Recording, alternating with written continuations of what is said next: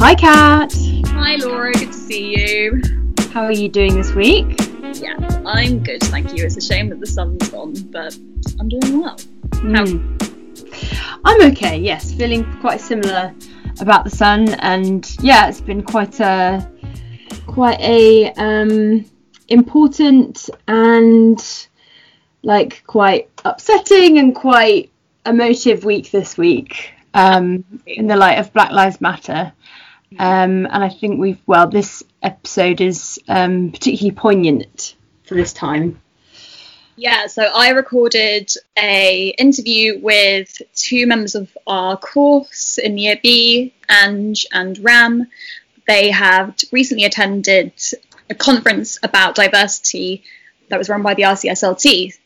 And we knew that we wanted to talk about diversity, so we approached them and asked them if they would like to be interviewed. Thankfully, they said they would. And the following interview was recorded back in April, so before the murder of George Floyd and the big Black Lives Matter movement that we're currently seeing. And then I went back after the Black Lives Matter movement and asked them if they would like to make any further statements. So they are included at the end of the interview, once you've listened to what they've got to say about diversity in speech and language therapy specifically. So, should we just get straight to it then and listen to the interviews? Let's dive straight in.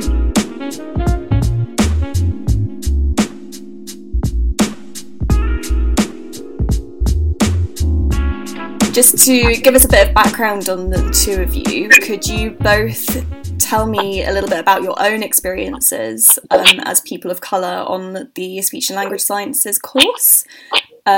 Maybe, Anj, if we start with you. I think my growing up, being from London, always seeing diverse people, for me it wasn't being treated any different that I noticed it. It was me going into the first day, going in and noticing the difference. Because I think I came onto the course, had no idea about the lack of diversity. So it was an opening eye for me.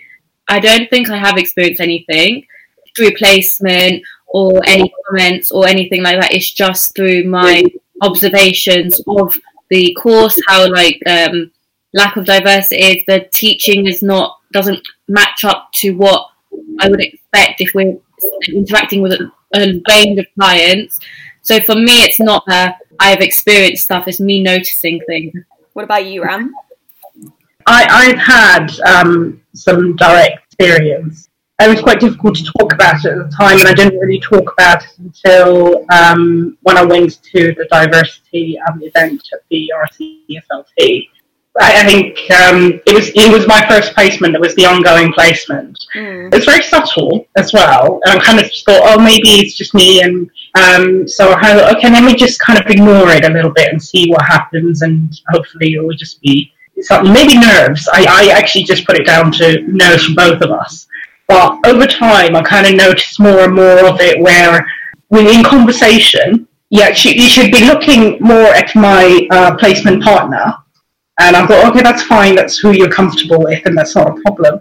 And then when you ask a question, and I would ask a question, and then the response is directed to my placement partner. And it kind of, with fleeting glances back at me, but I kind of thought, well, hang on, this is not right. I'm not really sure what's going on here. I mean, the more and more it happens, I kind of think, actually, you are not very comfortable with me as a person of colour, maybe.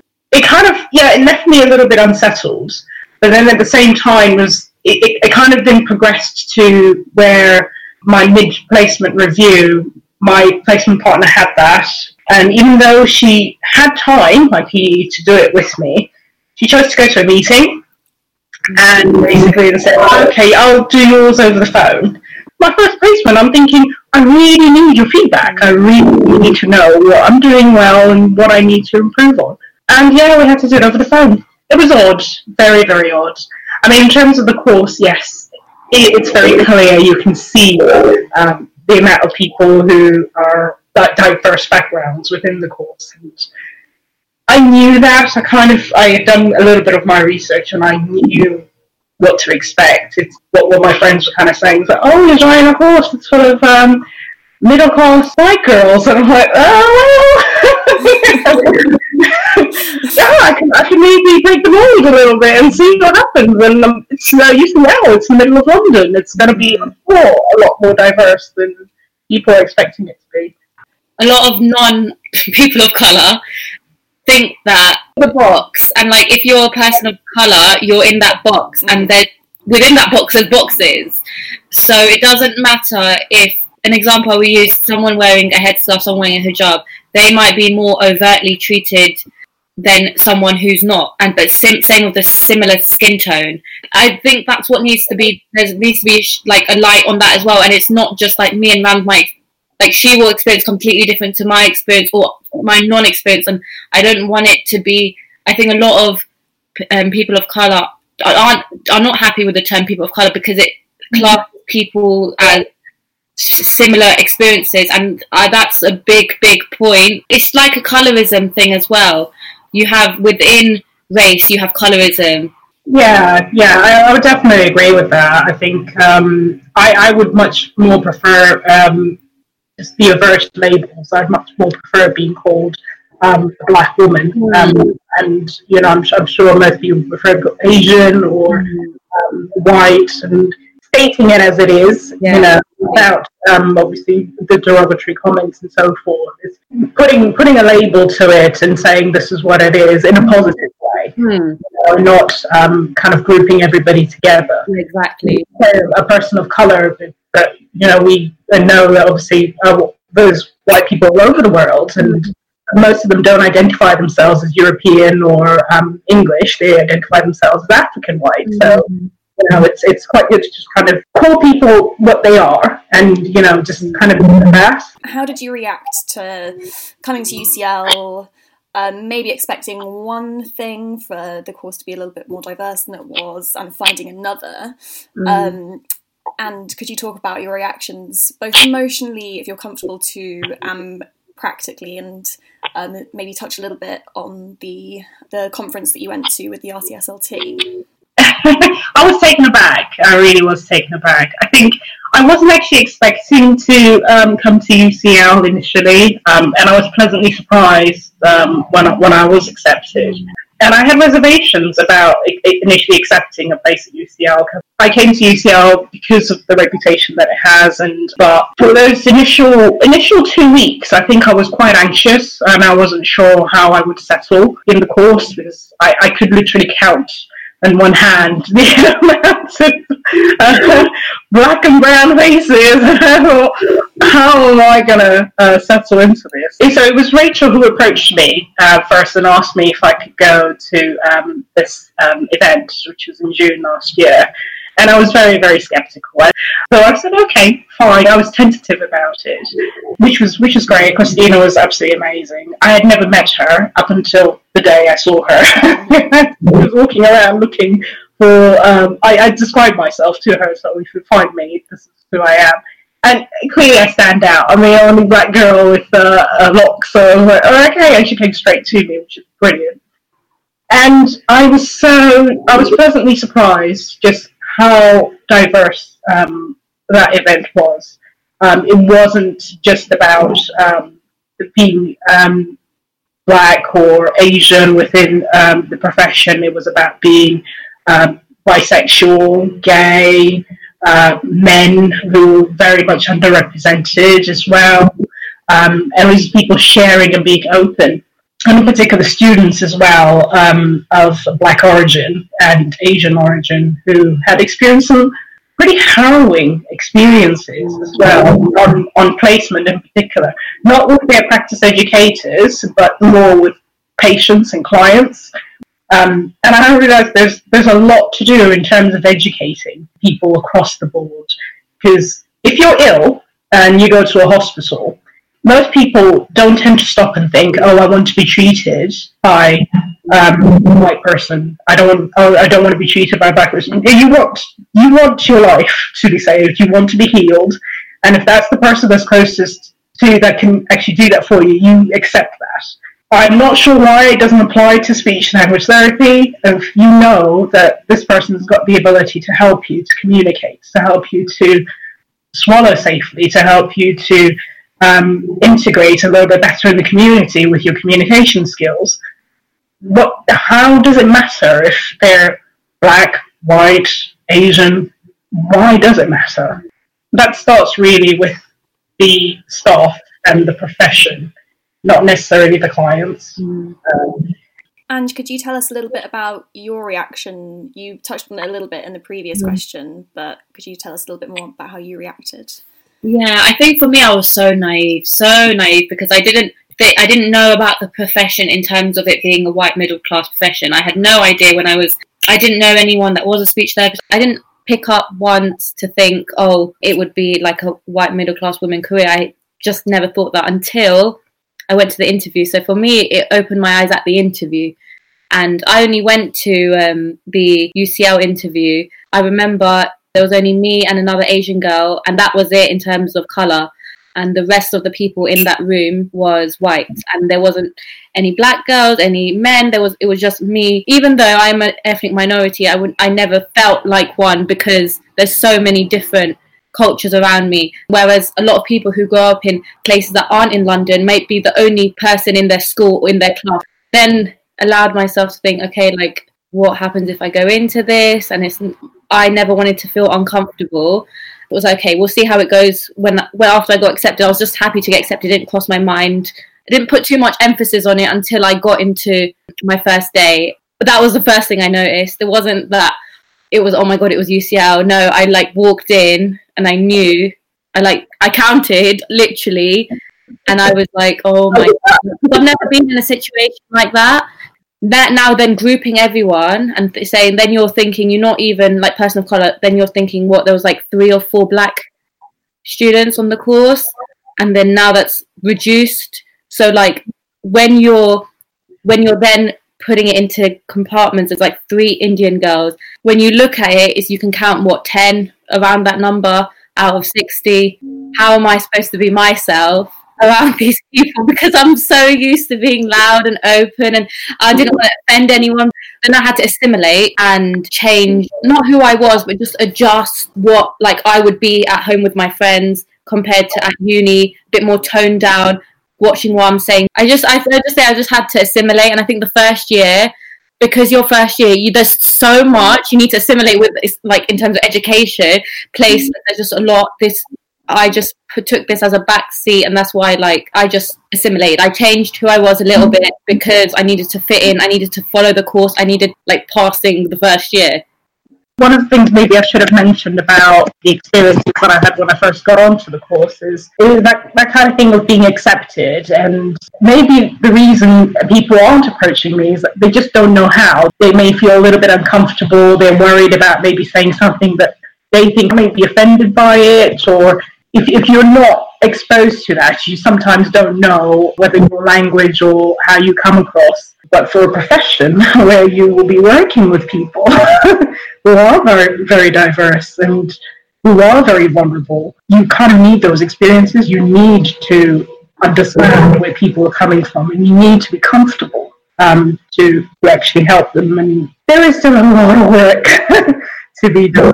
And this is at the grassroots level, where we are in the 21st century. So imagine what's happening with the guys who qualified so many years ago, and our lecturers and so forth. It's the high time that RCSLT are looking at this and saying, well, how to tackle it. It's going to take years, generations, I would say. Following from what Ram's saying about you are a product of your own environment, like we've come up with the idea, Rams and I, of like taking this forward, and then UCL need to lead it, and they're the ones that can have the real change and empowered and simple, like what we've discussed when we've had meetings with the teams, the lecturers, is they're asking for all our advice, and we appreciate it. When we had our first meeting, I was so like open-eyed, oh my God, they're going to do so much, and the experience of what has come, they are doing things. But I think what needs to happen, if it's a grassroots project with students and the staff team, why is that conversation now? Because the staff are taking it. Why are students left alone? It's like, we've brought this to you, you're taking it and running with it and claiming it as your own. And that's how personally I feel. And maybe I'm overreacting, but if it's supposed to be a student and lecturers and a whole conversation and not just them doing this by themselves, then it's fair enough us giving ideas, but following us with the updates. It's a sensitive topic, so it's not like I'm asking for my coursework results, like a topic that brings about emotion. So for us chasing this, it's a lot. They don't have the emotional tie to it that we may have, or some people. I'm not saying that if you're white you can't have an emotional tie to it. I'm not saying that, but they like, I know they are taking it seriously. They are trying to change, and it's not just UCL, it's RCSLT, it's everyone. It's just they need to take into account of the emotional fragility, being a bit more careful in how they're going about it in terms of how they're updating the students. It goes across boards. It's not just speech and language therapy. It's any institution, any school. Like, it's not just a speech and language therapy thing. Definitely. I think that they're ill-equipped, I would say, to actually know where to start with this issue, because they have never had to deal with it. And it's confronting. It's confronting to their sense of who they are and their sense of what it is that they're instilling in the new generation of SLTs. And I almost kind of feel like, well, if you don't have the expertise and you don't know where to start, you probably do need some outside help. And that's okay. You can't be everything to everyone. And I think that's what UCL, on this course in particular, needs to acknowledge. To say, actually, maybe we're a little bit out of our depth with this issue. We have got the resources to actually get someone who is an expert in these issues to come in and actually step back and review and see where the problems are, then talk to the staff, talk to the students, talk to the practice educators, see the environment that students are working in, and then say, okay, this is what we actually need to implement. It is a problem that doesn't just affect UCL. We are people who will be going out there into the profession and cascading the knowledge that UCL has given us, but also cascading the reputation that UCL leaves with us. You can't say students will help us to lead this when your experiences yourself do not reflect that. I mean, that focus group, very good idea, but you then had to find out that it was a PhD student who was doing her own research. I felt that was a slap in the face. I thought, it didn't come across because she has a vested interest in getting something out of UCL. So it was never going to work. More could be done, and I do think they need to get more help. Because you just need to also look at the teaching staff, and I have nothing against anybody. I think all the lecturers are brilliant. They're amazing at what they do. I don't see myself in that. I'm sure Anj doesn't see herself in that. I'm sure a lot of students of diversity don't see themselves in UCL.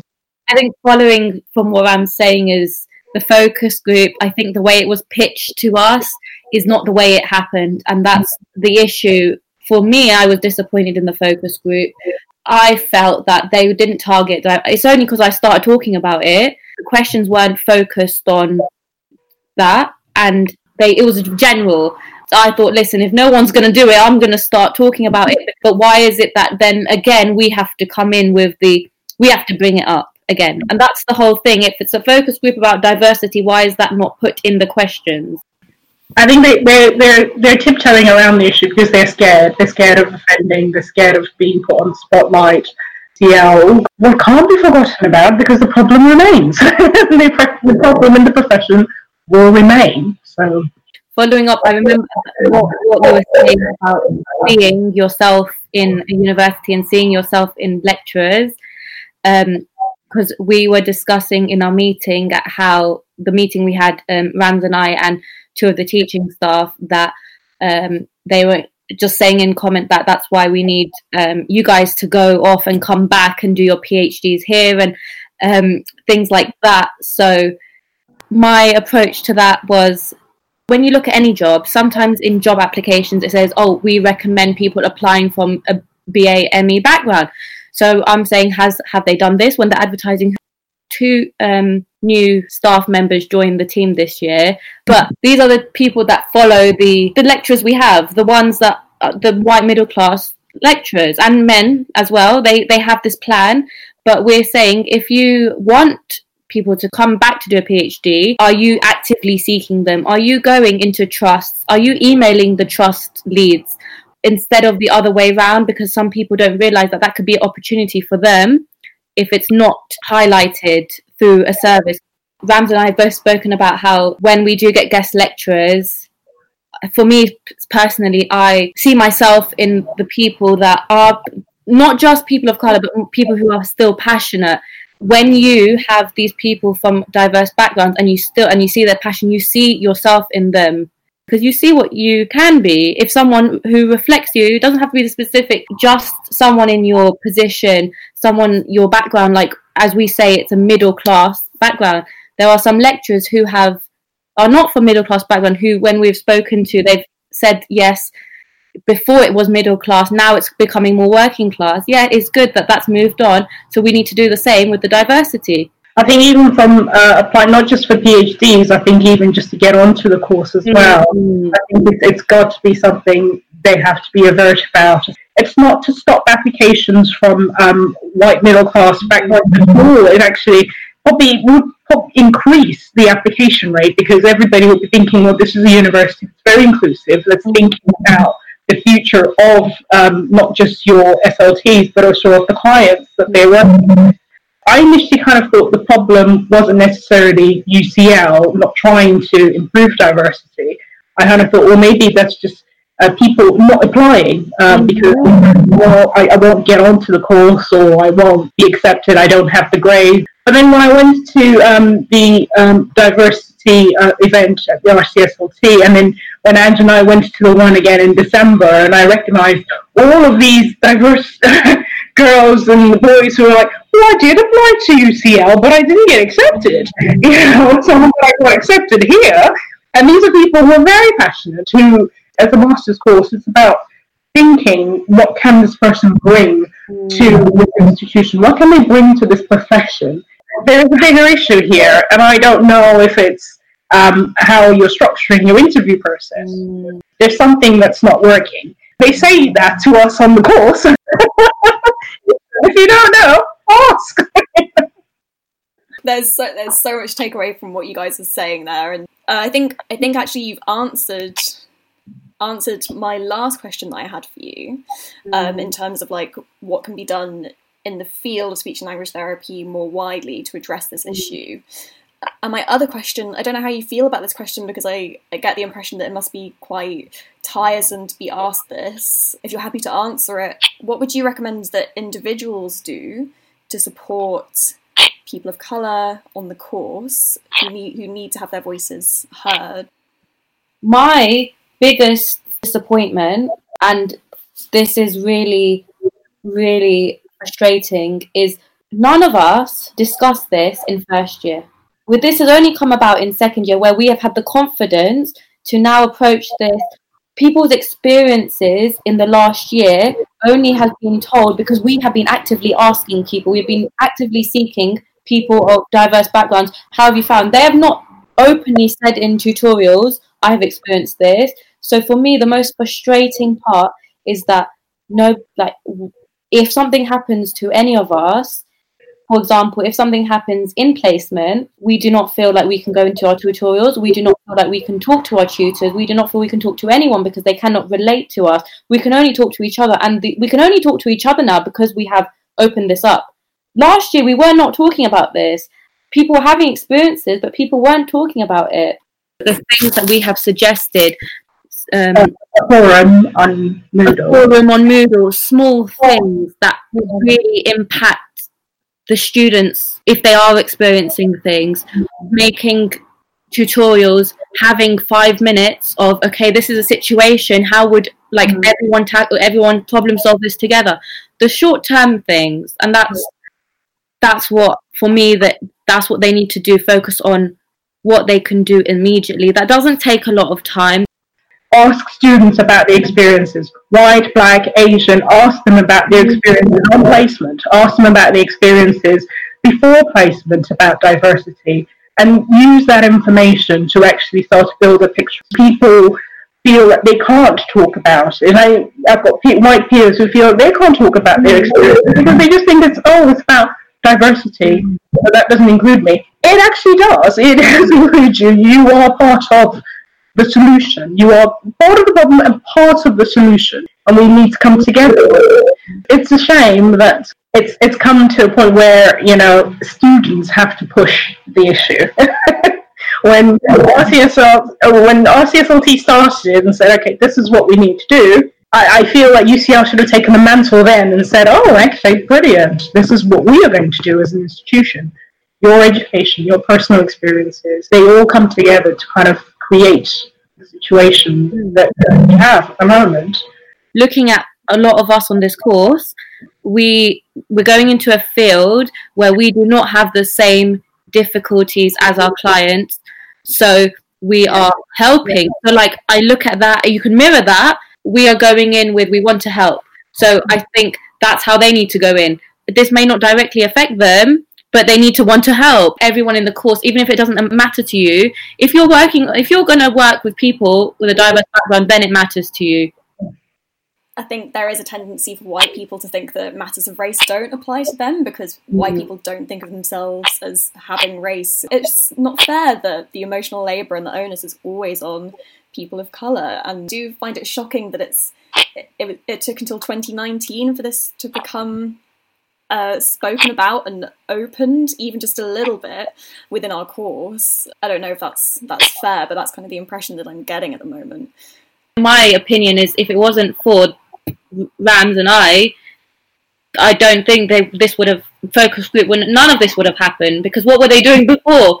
Yeah, and I think if you hadn't approached me, Anja, at that mixer with the Year A, that, oh, yeah, Rachel's told me about this, I wouldn't have said anything. I wouldn't have posted anything on Facebook, because I kind of just initially thought, well, no one in this course really wants to hear about diversity. But then, in reality, well, we can't fix the problem ourselves, so I just won't say anything. So I'm grateful that Anj actually approached me then, and she wanted to kind of work collaboratively to kind of get the message across that we need to improve diversity on this course, because that's kind of gave me the confidence. And I'm glad it was received well, but again, I'm still, for those who've had experience, a lot of them to say, well, yeah, it's great, but nothing's going to happen. Years now, nothing's going to happen.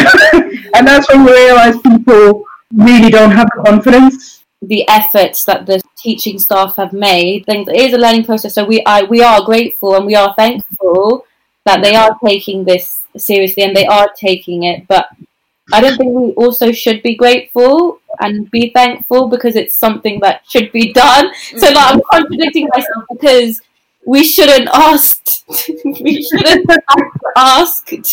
be treated like for this to be incorporated. Like, it should be done. So I'm happy that they're accepting it. You get what I mean? Like, yeah, totally. I think thinking that it's enough would be wrong. Yeah, for sure. And also thinking that it's an issue that has like an end is also an issue, right? Like, it's something that's ongoing and constantly ongoing. And I'm hopeful that we're in the infancy of this, and I'm hopeful that the way that we're dealing with diversity at the moment is very, very early stages and will continue to improve. But I don't know how you guys feel about that. Oh, definitely. I think it's a good start. It's a very good start. And I think UCL has started as well as they can, and it's really good that they've been making the efforts. Again, I'll keep going back to the point that it's very clear the situation for them. That when you said infancy, I think it's something that, yes, it's a very infant thing that needs somebody who has got the capability to grow it and to actually mature it to the point where it needs to be. I still feel that they just don't have the expertise, and it's okay to acknowledge that. It's very good.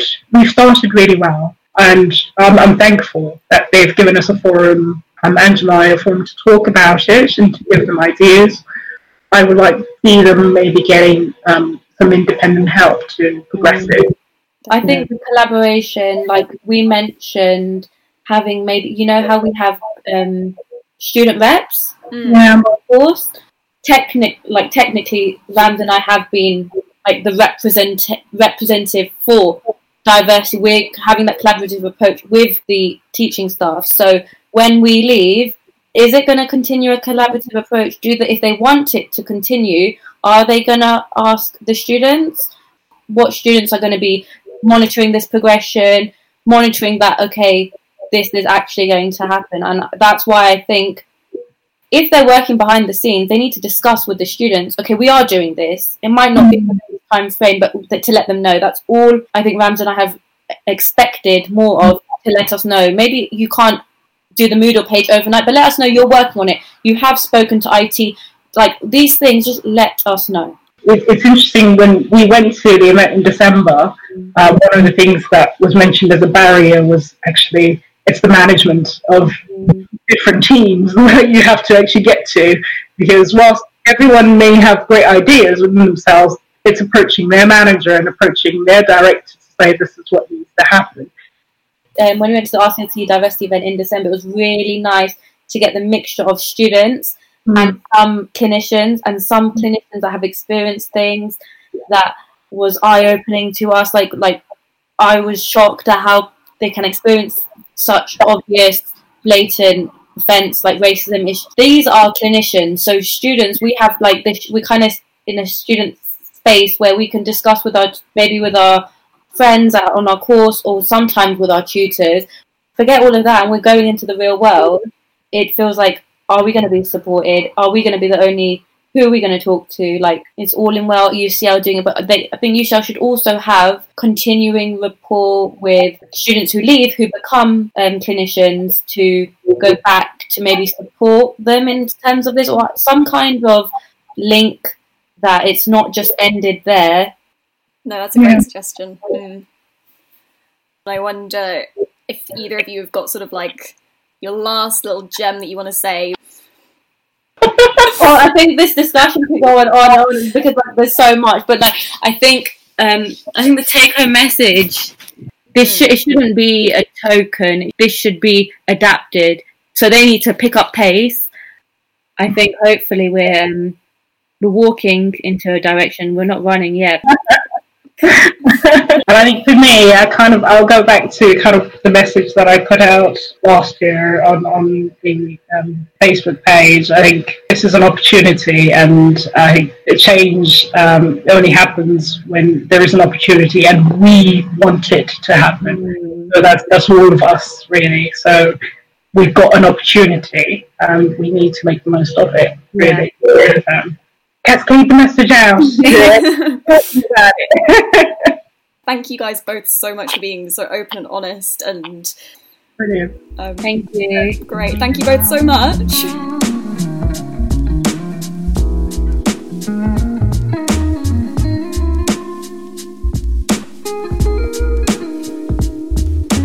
So what you've just heard is an interview that I did with Ram and Anj back in April. Obviously, issues of race and blackness and whiteness in particular are currently in the public consciousness quite a lot due to the Black Lives Matter movement, which is not a new movement, but is definitely currently getting a lot of attention due to the murder of George Floyd. I got in touch with Anj and Ram to see if they wanted to make any further statements in the light of this. Anj very kindly agreed to speak with me, so you'll hear what I chatted to her about in just a minute. Ram, at this time, did not feel that she wanted to speak with me any further, which we completely appreciate, and we're both really grateful that she just let us know this. She's understandably emotionally exhausted at this time, and she did actually send me this really beautiful analogy, which I would like to share with you now, and she's given me permission to share. A friend's told her this analogy, and it is: we may be in the same storm of life, but we are not on the same boat. There are those who will throw you a life raft from their strong and powerful boat to your shabby sinking boat. But it's just so you can float and remain thankful to them for your life, not swim towards their boat. There are those who will paddle their stronger boat to your weaker one, not to save you, but to sink you and force your head underwater, so you never have an opportunity to even swim to safety if you could. Both behaviours are driven by fear, ignorance, and hate they can't even explain. The effect is the same either way. if we are not quiet, compliant and subservient, then we must cease to exist. So thank you, Ram, for sharing that, and our love is completely with you, and we hope that you start to feel a little better soon. What follows now is the discussion that I had with Anj.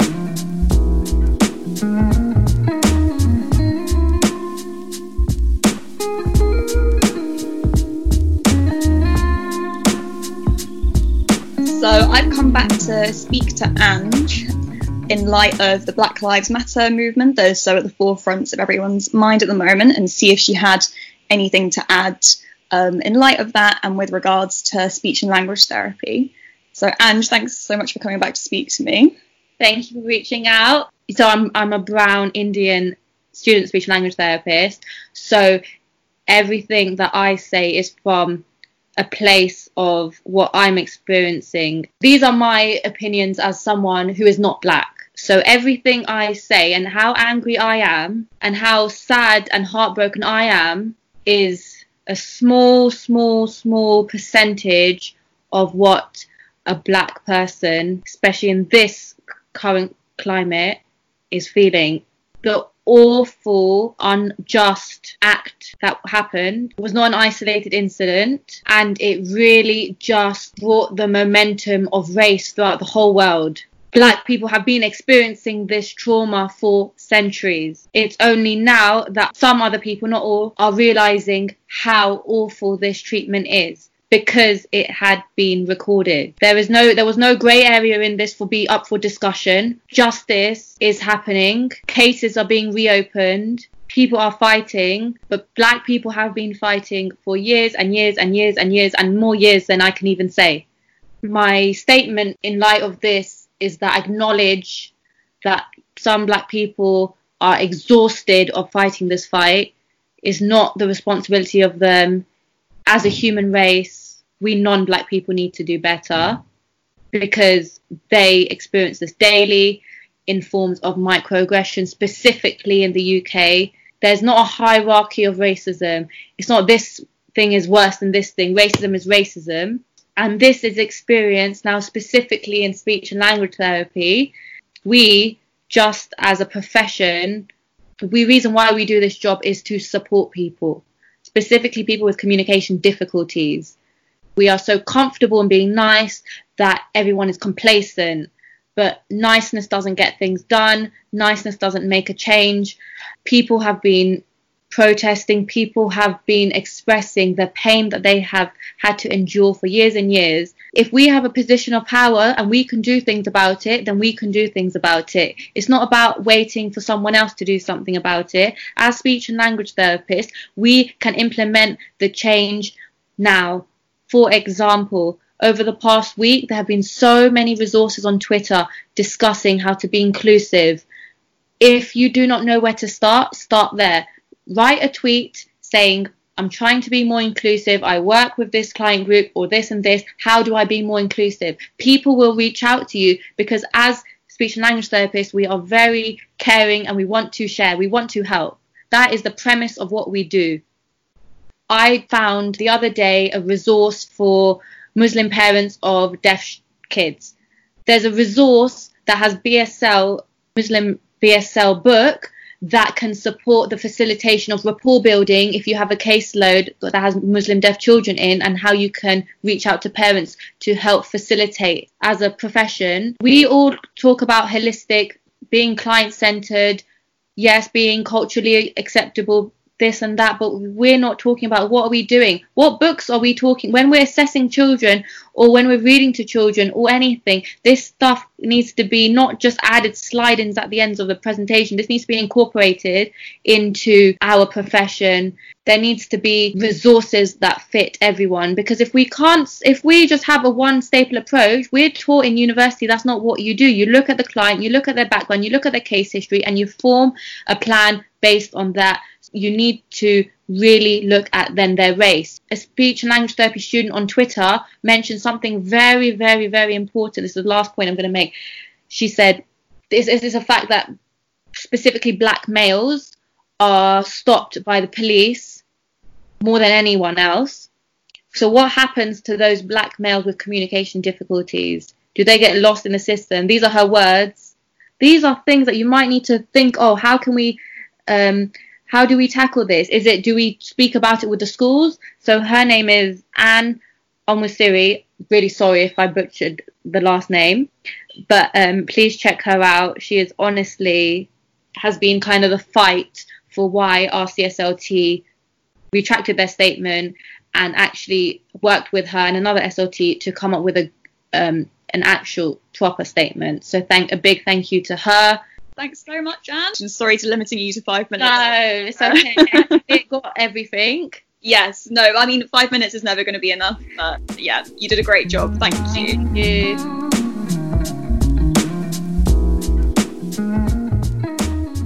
I would like to take this opportunity to thank both Anj and Ram for their generosity, and I think they're both an inspiration to all of us on the speech and language therapy course. So thank you guys.